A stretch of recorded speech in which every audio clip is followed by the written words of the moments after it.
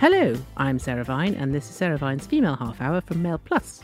I am joined this week, as every week, by my friend and co-host Imogen Edwards-Jones. Imogen, hello. How are you? Hello, I'm very well. What have you been up to in this very hot time? Oh, God, just trying to find some clothes that fit and that don't make me feel completely hot and sweated. It's quite difficult, isn't it? Hot and sweated and cross. Yes. Do you think it's that? Do you think it's the rosé or the lockdown? I think it might be the rosé as far as I'm concerned. Yeah, there's nothing nice. How much is in a bottle of rosé, do you think? Well, alcohol-wise? No, calories. I don't care about the alcohol. It's calories. About 1,000. Oh, God. And if you put ice in it, does it make it less fattening? Oh, yes, obviously, yes. Yeah. It's slimming with ice in it. It's slimming with the ice. Anyway, coming up on today's show, we'll be asking Vanessa Coffey, an intimacy coordinator, why her job has been in the spotlight recently. Who else can't wait for proper menus to return to restaurants? Tech expert Caramel Quinn will try and convince me that QR code menus are actually great and here to stay. Plus, best-selling author Wendy Holden will be here discussing her new book, The Governess. But first, Shamima Begum is back in the news. She's ditched the hijab and donned a Nike baseball cap, a leather one actually, for her most recent campaign to return to the UK. We'll speak with extremist expert Emma Webb. So this is a little bit serious. Shamima Begum. Yes, I know. I mean, part of me feels sorry for her and part of me really doesn't. No. And that's what's so incredibly difficult about it. Because, I mean, she was a young woman who made a massive mistake. Yeah. But at the same time, the mistake was really massive. It was massive, yes.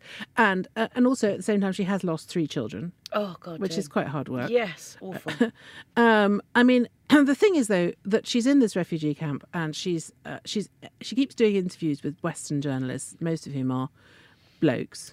Yes, who all seem to be sort of fall under her spell. I mean, she is very attractive and obviously quite eloquent and smart, but they all seem to find her as some sort of cause celeb. They do. And the latest one is her saying, "Can I come home? Pretty please, pretty please." And she stopped wearing her Islamic dress. And it's funny how the attitudes towards her seem to be changing since she did that. I mean, whoever's advising her, if anyone is advising her, is doing it quite well. I mean, she now just looks like a normal girl, you know, on the streets of Brent. Very pretty girl, you know, in her early 20s. Yes, I agree. But I mean, it is famously difficult to de-radicalise somebody. It is, and she's not covered herself in glory. She hasn't, I mean, she did go off and join a death cult, and she has not shown any real remorse. No. The only remorse she's really shown is for her own situation. Yes. That's the thing that I find a little, that's what I can't really cope with, is the fact that the person she's most sorry for is herself. Yes. Because what she's done is she's ruined her life by doing something really stupid. But at no point has she said, this organisation that I joined was completely, you know, disgusting and they did terrible things. And she hasn't condemned, as far as I know, the actions of Islamic State. No. She's just basically sitting there going, oh, I'm really sorry, I did a stupid thing. Can I come home now? Can I go home? And also, can I come home pretty please? Yeah. It sounds really the sort of, it's almost like saying, can you get me some ice cream from the fridge while very you're standing infantile. up? It's infantile, yeah. But I It's suppose just a very odd way of saying it. yeah. She should say, I'm deeply sorry for what I've done. Exactly. I've caused terrible offence. What I did was unforgivable. Yeah. I would absolutely like to come home. I mean, I think the thing is, what I think when I look at her is I sort of, she's almost like on the verge of becoming a sort of internet influencer star. Yeah, or it's a a bit martyr. weird. And a martyr. And I think it's that would be very wrong, I think. Yeah, and if you make her a sort of martyr to justice, then that's a massive mistake. I think she should be literally. I mean, I wouldn't be surprised if she didn't suddenly start doing TikToks, you know. No, trust me, I really think I think that's where she is. And I mean, that would be, you know, the problem with doing... Oh my God. Do you know what I mean? She's obviously quite sort of... Well, she's very media savvy. Yeah, I mean, if she's capable of changing her image so radically, and making all these reporters see her side of the story. I mean, she's very beguiling as a character. So maybe TikTok beckons. Yes. So let's hope not. Anyway, so we're going to have a chat with someone who's an actual expert on this. So we're joined by Emma Webb, Associate Fellow at think tank Civitas and extremist expert, to talk about Shamima Begum. Emma, hi. Good afternoon. I'd love to know what you think about Shamima. I mean, Imogen and I are slightly ambivalent about her because we sort of understand that she was a young girl and she's had a terrible time, etc. But it does all feel rather sort of opportunistic, and the fact that she keeps sort of being interviewed by fawning male journalists who all seem to fall madly in love with her and then asking to come back and saying pretty please. Should we believe her, or are we being a bit harsh when we are deeply suspicious, as I suspect Imogen and I probably are. I think it's right to be suspicious, and I imagine that with the British public, the pretty please would have fallen flat on its face. We've seen instances before with people like Usman Khan, who expressed his desire to enter into a de-radicalisation programme, and then when he was allowed on licence to go to the conference that was organised in London Bridge, then went on to kill 2 innocent young people. So I think the British public are very alert to the dangers of extremists falsely presenting as being de-radicalised, and as she says that she doesn't think that she actually needs to be rehabilitated, and that she might be able to help de-radicalise others. I think people will see this as being opportunistic, and her story and her comments don't really seem to hang very well together. And when you look at, like you mentioned, the male journalists who are interviewing her, giving her a very easy time of it, and it almost looks as if she could very easily be given her own sort of chat show in the way that she's being talked about and treated, the way that her fashion choices and her pop culture references are being discussed, and even having body language experts assessing her changes in posture and her self-confidence and the way she presents herself. Yes, I mean, one senses that sort of her attractiveness is a big factor in all of this, and I think that the fact that she's a girl is fueling all this. And I mean, I worry that she's going to sort of end up on TikTok and becoming a sort of global influencer, and it's becoming sort of fetishistic, isn't it? It's very odd, and she's obviously playing on that because at the beginning she was fully covered and veiled and all of that, and was very much and now there she is in tight trousers and nail polish, flirting basically. She's quite a manipulative individual. I think so, and let's not forget that she I mean, yes, 15-year-old girls do very stupid things, but they don't all run off and join murder death cults. And she has shown no, as far as I know, and you will correct me if I'm wrong, but she has shown no actual remorse for anything that ISIS have done or did. And bearing in mind that that they have practically eliminated the Yazidis, the stories of rape camps and all of this kind of, she's spoken about none of that. She's not said at any stage that she regrets any of that behaviour. It seems to me that the only thing she really cares about is herself and getting herself out of this refugee camp and back to nice old Blighty, where no doubt she will be properly looked after. There is a strange loss of moral perspective on this, like you say, that she chose to join an organisation that has committed genocide, that has committed horrendous atrocities against the Yazidis. There's credible intelligence from Dutch and American intelligence agencies suggesting that she had been involved with the Hizbah, which was the Al-Qanza Brigade, women's police force in ISIS, that were known for using a sort of medieval torture device called a biter to take the flesh out of, clip flesh from women who weren't dressed appropriately. Oh my gosh. Other reports suggesting that maybe she had sewn people into suicide bombers into their suicide vests. And regardless, at 15 years old, to go and choose to travel to Islamic State when she travelled after it was all over the news that journalists and aid workers like Alan Henning and James Foley had been beheaded, suggests that she knew exactly what she was going to join. And actually, if you want to look at the way that she's being approached, the way that she's being discussed, and how the interviews are being conducted, there seems to be a certain naivety around it, as well as that loss of moral perspective, because she's not really being questioned on the inconsistencies in the way that her story has developed. It does look like it's just a cynical attempt to get herself back here, because bear in mind that she decided to stay with Islamic State until the very final hour when the caliphate fell apart. She actually said herself that she decided to leave sort of at the 11th hour because things had gotten too bad. She'd said that she had enjoyed herself, that she didn't regret it. And she had said that she'd travelled there having seen videos on the news and on the internet about what Islamic State were doing. So at the age of 15, which is 5 years above the age of criminal responsibility in this country, it's totally wrong to suggest that, just because now she's making a few references to, the Friends reunion and other popular culture references, that we should suddenly, be hugely sympathetic to her, because you have to remember that the decision to strip her of her citizenship was a national security decision, because only 1 in 10 returning fighters have actually been prosecuted. And so this is about more than just her, and it's about more than just this sort of naive sympathising with, as you say, a young, attractive girl. Emma, is she being advised by somebody? It almost sounds like she's got some sort of PR coach making her into a poster girl for rehabilitation. It certainly looks that way. If you remember when she did that interview not too long ago with the Union Jack pillow behind her and fairy lights, and her sort of image has gradually developed. I don't know whether or not she's being advised in terms of her own PR, but she's certainly receiving legal advice, and she isn't giving interviews to any old journalists. I believe the Telegraph actually were refused an interview with her. So this interview is actually quite a rare one that she's allowed in. So she's obviously taking legal advice, and it will all be presumably with the angle of trying to get this decision by the Home Secretary overturned by trying to present her as, you know, the girl next door rather than somebody who chose to go and join a genocidal proto-terrorist state. Emma, is there any... I mean, part of me thinks that actually we should put her on trial and, you know, actually examine forensically these accusations against her, which I had also heard about. I mean, is there some mechanism by which we can do that? So this is a real difficulty, actually, and this is one of the reasons why I believe the Home Secretary made the decision that he did. As I said before, you know, 1 in 10 returning fighters have been prosecuted. That is a very, very low amount of people.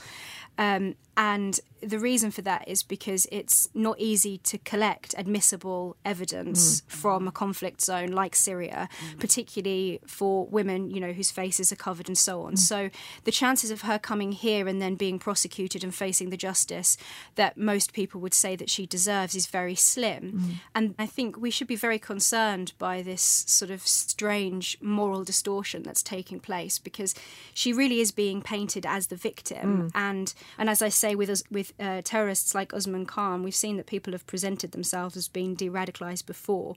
And, you know, we should take the security risk that the Home Secretary took the decision on the basis of. We should take that very seriously. And I think it is very concerning that she's being sort of almost painted as this figure of popular culture. You could easily imagine her doing something like going into the Big Brother house, rather than somebody who was complicit in the crimes of a regime that has committed the most awful atrocities, as you mentioned, against Yazidis, against Shia Muslims and Christians and others. So, yeah, I think that we shouldn't allow ourselves to sort of have the wool pulled over our eyes on this one. Thank you, Emma. Fascinating. Lovely to talk to you. And I will, you know, let's watch this space. I'm sure she'll be back.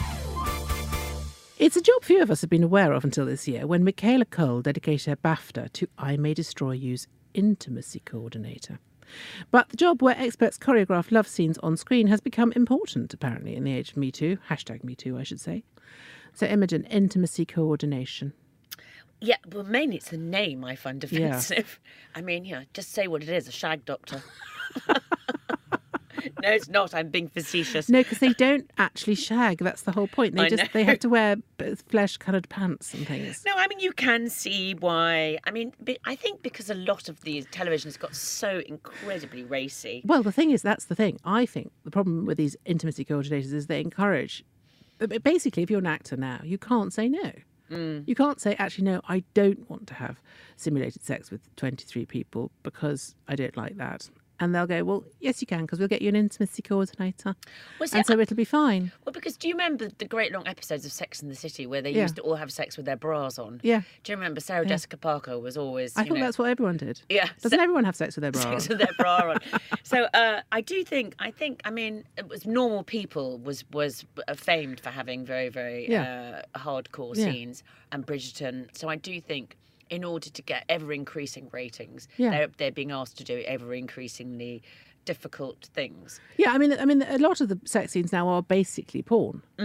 I mean, you're not having the sort of, you don't have the sort of full money shots, but they are basically soft porn, aren't they? Yeah. So I can see the reason for them. I do think the name is really annoying. Yeah. But also, the whole point is that these intimacy coordinators. In fact, the one who was mentioned by Michaela Coel, who's called Ellie something, I can't remember her surname. Anyway, she says that every set should have them now. I mean, Right. your husband's a TV producer. So has he suddenly now got to employ a full-time intimacy coordinator? Well, he does comedy, so there isn't very much sex in that. But I think, there are famously stories of women being exploited within the film Totally. industry. Yeah. I mean, Noel Clarke and the allegations against him.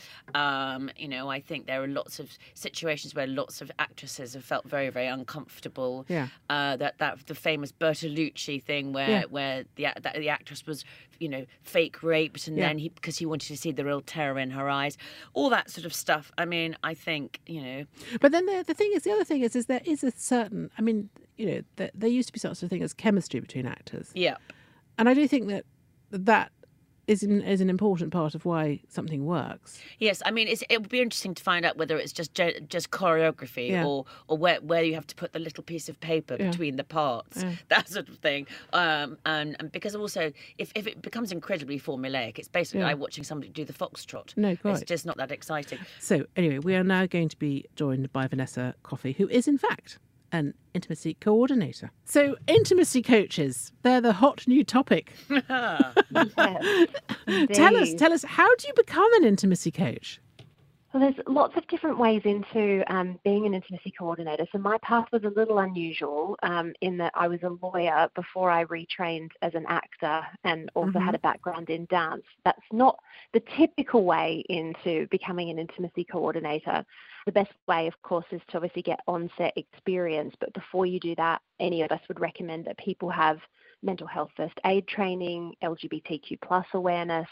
There are lots of things that people need to do in order to be sort of set, ready to go on. Can I just ask you a quick question? Is it like choreographing a ballet or something? How do you actually go about getting the two people together? And also, are there lots of sort of special little bits of pieces like sort of paper or special pants and things that you're supposed to wear? Yes. So the two parts to that. So the first part would always be that we have a conversation first with the director and the producers to find out what it is that the scene should look and feel like, what they're going for, the specifics of how the scene is going to be shot. So we might talk camera angles, and then having a conversation with each of the actors separately to find out what their boundaries are, any limitations we need to be aware of, what their thoughts are coming into the scene as well about why this moment is particularly pivotal for those two characters. And then once we've got all of that really useful information, when we're in a rehearsal, we can start to put together choreography that plays into both what the directors and producers want and also that respects the boundaries of the actor. And as part of that, we'd also be rehearsing using those things that you're talking about there. So the specific types of modesty underwear that are in place, and barriers as well. So the two things really. And do the barriers make a big difference, do you think? A huge difference. And do you find that the reaction is different from men to women? I mean, is this something that predominantly women want, or is it both sexes? Yeah, it's a really interesting question because what I've been finding more recently is that it's both genders who are asking for it, where I think even probably a couple of years ago it did feel more female-led, whereas now I think because men are very aware as well that they don't want to cross a boundary for the female partner in the scene, that they're equally really concerned about having those sorts of things in place to make sure that they're being really respectful of both sets of boundaries. And those sorts of barriers do make a huge difference because then we don't have things like pubic bone to pubic bone contact in moments where, we've got characters who are thrusting. It makes a huge difference when actually what you're feeling is cushioning between the two of you so that you can be responsive to that rather than to anything else. And do you think they've made the sex scenes better as a result for the viewer, or is it just more comfortable for the actors? Obviously, I'm biased. I think it's made a huge difference to the way the sex scene actually looks and feels now. I think they're more realistic, the scenes that we're seeing. They're sometimes more beautiful.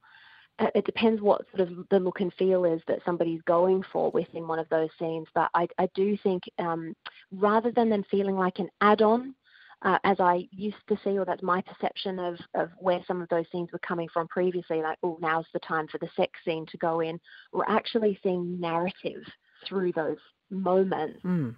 That was Vanessa Coffey, an intimacy coordinator for film, TV and theatre, or as Imogen would like to call her, a shag doctor. This is a massive bugbear of mine. QR codes instead of menus. What's that all about? I went and had a burger with my son the other day and I sat there like a sort of ancient person waiting for someone to bring me the menu, and then some school leaver came up to me and told me that I had to scan it. Well, see, the thing about that is I've tried to drill into my children no phones at the table. Yeah, exactly. So it's a height of rudeness, getting your phone out. The first thing that you do is bring out your telephone, and then of course you sort of squint. You can't see anyway. Right, I can't see anything without my glasses, No. so I have to be doubly humiliated because I have to get my phone out, then I have to get my reading glasses out, but it's also. There's something about having a menu in your hand that I really like. Yeah, it's not very sexy either. No, because in the olden days you could point to your partner's menu and suggest that they have the oysters or something. Yes, or you could flirt behind the menu and just have your eyes the peeking language over the top. of menus. Yes, or you could look slightly wistful. Yes, or you could fan yourself. You can't with do it. any of that with a QR code. No, and your phone. Anyway, here to change Vine's mind is technology journalist Caramel Quinn, who is going to try and convince me that QR codes are worth my time. So take it away. Well, I quite like the new normal. I am 49, and when I go to a restaurant, I definitely want to know that I have a table booked. And right now, I want that table to be outside because that's safer. So I really love that on these apps or websites, you can see your options and book immediately. Between you and me, I also like the fact that apps like Open Table let me say if it's a special occasion. So when I go on a date, one of us has our birthday and we get a free dessert or a free cocktail or something like that. There's always something to look forward to. And there are apps, like you say, like Square, that have QR codes, let you order the food and simply pay it and leave when you're done. I'm not a huge fan of that myself, but I think whatever works for you. Some people love that, and other people would rather, like you say, pour over a menu. I think that for some people it's part of the experience, but it should be there as an option. It's also not just about us diners. So we have to remember that the hospitality industry has really suffered through the pandemic, and they can take fewer covers in the restaurants right now. So if it helps our favourite restaurants to survive, then that matters too. And the clever apps like this make the staff safer, which benefits us all. But as ever with technology, it has to be a tool that works brilliantly and makes our lives easier. But yes, I do like the new normal way of eating out, and these apps are here to stay, and I think that's a good thing. Oh, Caramel. You're not convinced. I'm really not, actually. Well, thank you anyway. Thank you very much. And don't forget it's your birthday next time, effort. okay? Every time. Good point. Yes, it is. Thanks, Caramel. Lovely to speak to you. You too. That was Caramel Quinn, who, I'm sad to say, did not change Vine's mind. You're listening to The Female Half Hour with me, Sarah Vine. You can visit mailplus.co.uk/subscribe to get access to all our podcasts, videos, opinion pieces and more. And if you want to get in touch, you can tweet us at mailplus or me at Westminster Wag. Best-selling author Wendy Holden's latest book, The Governess, which is out in paperback, gives an insider's view of life in the royal household as told through the true story of Marion Crawford, or Crawfie, who was the nanny to Elizabeth and Margaret for 17 years. So, Wendy, can you tell us a bit about your book? Well, The Governess is a story of Marion Crawford, who was the Queen's teacher. She came to join the royal family when the Queen was 5, and she stayed with the royal family until the Queen was married, so basically for 17 years. And so she was with them during some of the most seismic events of the 20th century, such as the abdication, such as the coronation, such as the Second World War, all of which she spent in Windsor Castle with the little princess of... What was she known as? She had a nickname, rather like the Queen's nickname. Crawfie. Crawfie.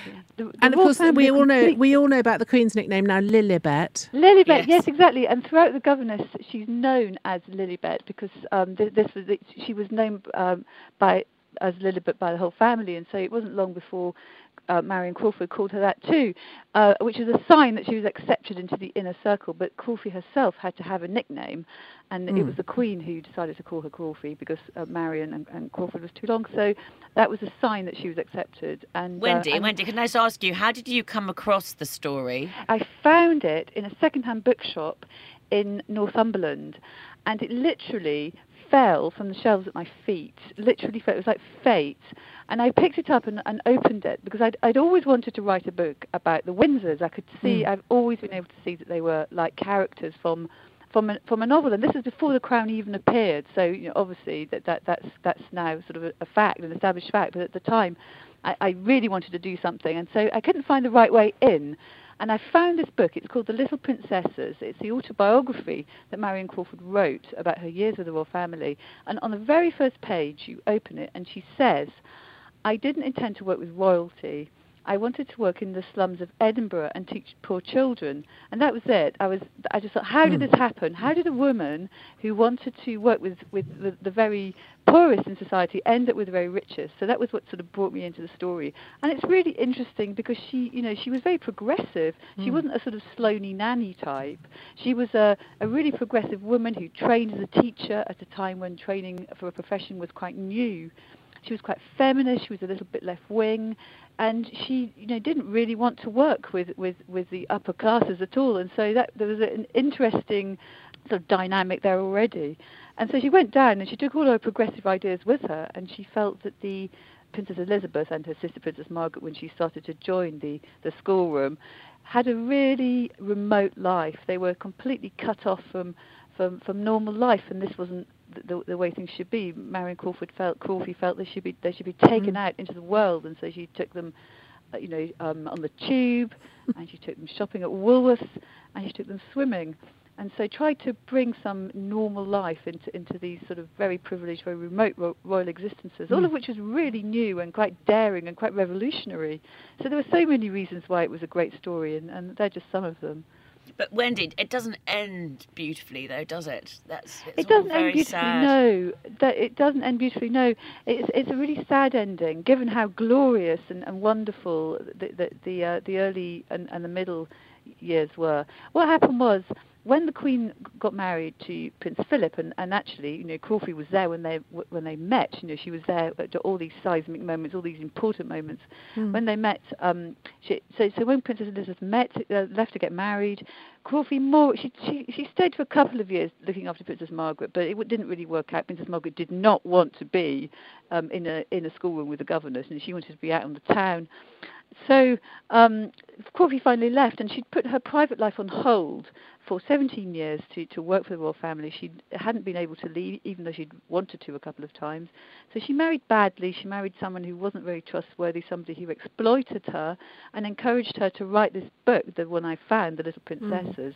And she thought that the royal family would be fine with it, and she was persuaded by the publishers that the royal family were fine with it, but the royal family were not fine with it at all. And when it was published, they ostracized her, completely ostracized her for the rest of her life. They never spoke to her again, and it was really sad, not least because Crawford, who, as I said earlier, was Scottish, at least I think I said that, she trained in Edinburgh, grew up in Edinburgh, went back to Scotland, went to live in Aberdeen, actually, which is where her husband was from, and she bought a house right by the road to Balmoral.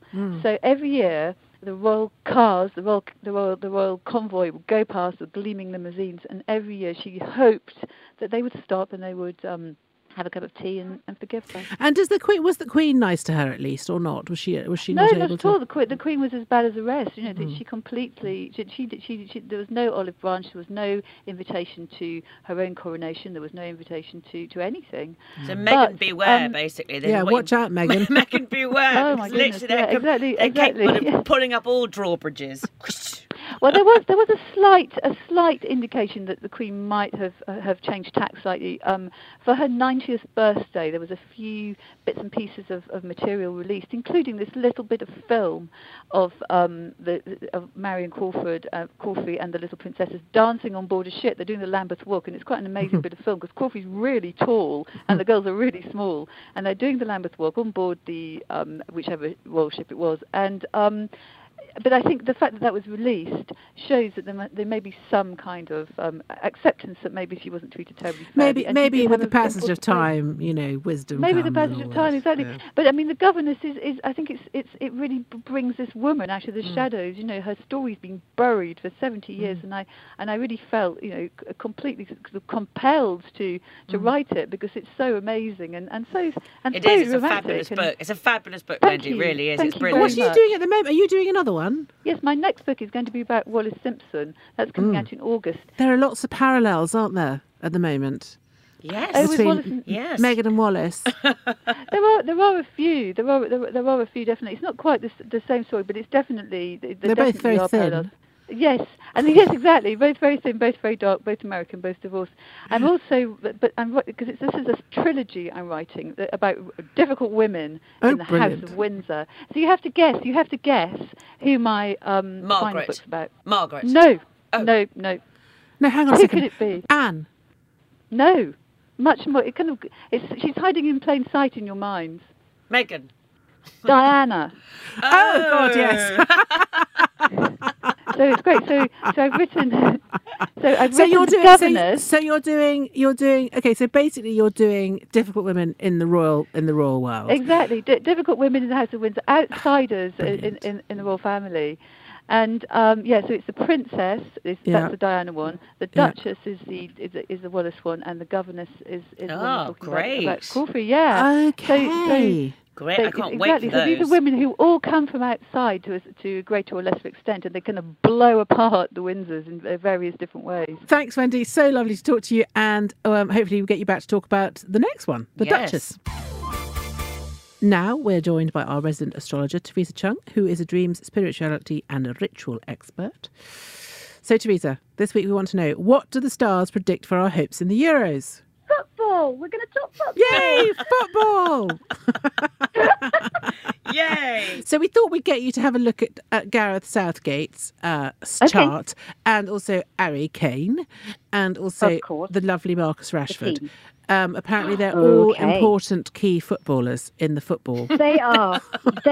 Now, Gareth, you could not ask for a better astrological date of birth than Gareth Southgate. He Really? is the perfect coach. Virgo, the calm, the perfectionist. It's not all about him. It's about the team and finessing the team. He really, I call it the day of the iron butterfly, people born that day. They are absolutely really great coach there. The stars bode very well. So for that's looking good for England's chances. Tick. Yeah. Yes, Tick. tick. Can I Absolutely. just say, awful, I thought he was a player. I just realised it says England manager. He's the one who wears the waistcoat. He wears a waistcoat I was all looking the at it time. thinking, 50? That's a bit old for an international football player. But the thing is, he's the voice of calm and resilience. Good. He won't Oh. let them give up. Very He's good. absolutely perfect. And being a Virgo, it's the perfect sign. And the captain, Harry Kane, now he's a fiery Leo. He's the confidence, the flair and the Yes. drive. But what's really interesting about the Euros is it's all happening in the sign of Cancer. Right. So I was looking at teams that have got a lot of water signs in them, and I could not believe that the England team has so many water signs, Pisces especially. So that's a sign of great good luck. I actually feel very positive astrologically about the chances of doing really well in the Euro because of the lineup and all the water signs. And when Gareth Southgate calls me up to team selections for the final, I think they should have a team astrologer. I think it's a very I important... would say look at those water signs, Yeah. because we're in Cancer. Cancers don't tend to get on so much with the more logical air signs like Libra and Aquarius. But looking at the England squad, it's, so many water signs this year. It's amazing. What's And Marcus fire signs Rashford? as He's well. 31st of October, so what's that? He's a That's Scorpio. Oh, There's water. They're very sexy course, Scorpio but- men, aren't they? Everyone always tells me. Dark and intense and Yeah. deep. Yeah, and he perfect. But I think a game changer. If I think they're probably going to use the same winning team for Croatia. But look, if Gareth just look at water signs, bringing them in because they're playing in the sign of Cancer. And Cancer is all about emotion and empathy. So you don't want people what are who you are too thinking for logical. what are you thinking for Friday? England versus Scotland. It's not looking good for I Scotland, think is England's it? going to do. I think it all bodes well. Looking at it depends, of course, on the lineup and the combination. But go for those water signs. Keep doing what they're doing. I think it's very, very positive indeed. And playing in that sun sign of Cancer, which we come into on June the 20th, is all about emotion and empathy. Yeah. And you've got a lot of players in there who have got a lot of water signs in there. So I think that's really good. Good. And not too many of the more logical signs in there, because I think they're going to have to be very intuitive and take a leap of faith and risks Yeah. So it bodes well. It bodes really well. I'm excited about it. That was our resident astrologer, Teresa Chung. If you enjoy listening to The Female Half Hour, why not visit mailplus.co.uk/subscribe to get access to all our podcasts, videos, opinion pieces and more. If you want to get in touch, tweet us at mailplus or me at Westminster Wag. And we won't be back next week, you'll be relieved to know, as I am after the Chalk Valley History Festival. So hopefully we'll see you. Well, no, not see you, but I don't know, speak to you, make a noise into the microphone on June the 30th. You've been listening to The Female Half Hour with me, Sarah Vine, and Imogen Edwards-Jones. Thank you for listening.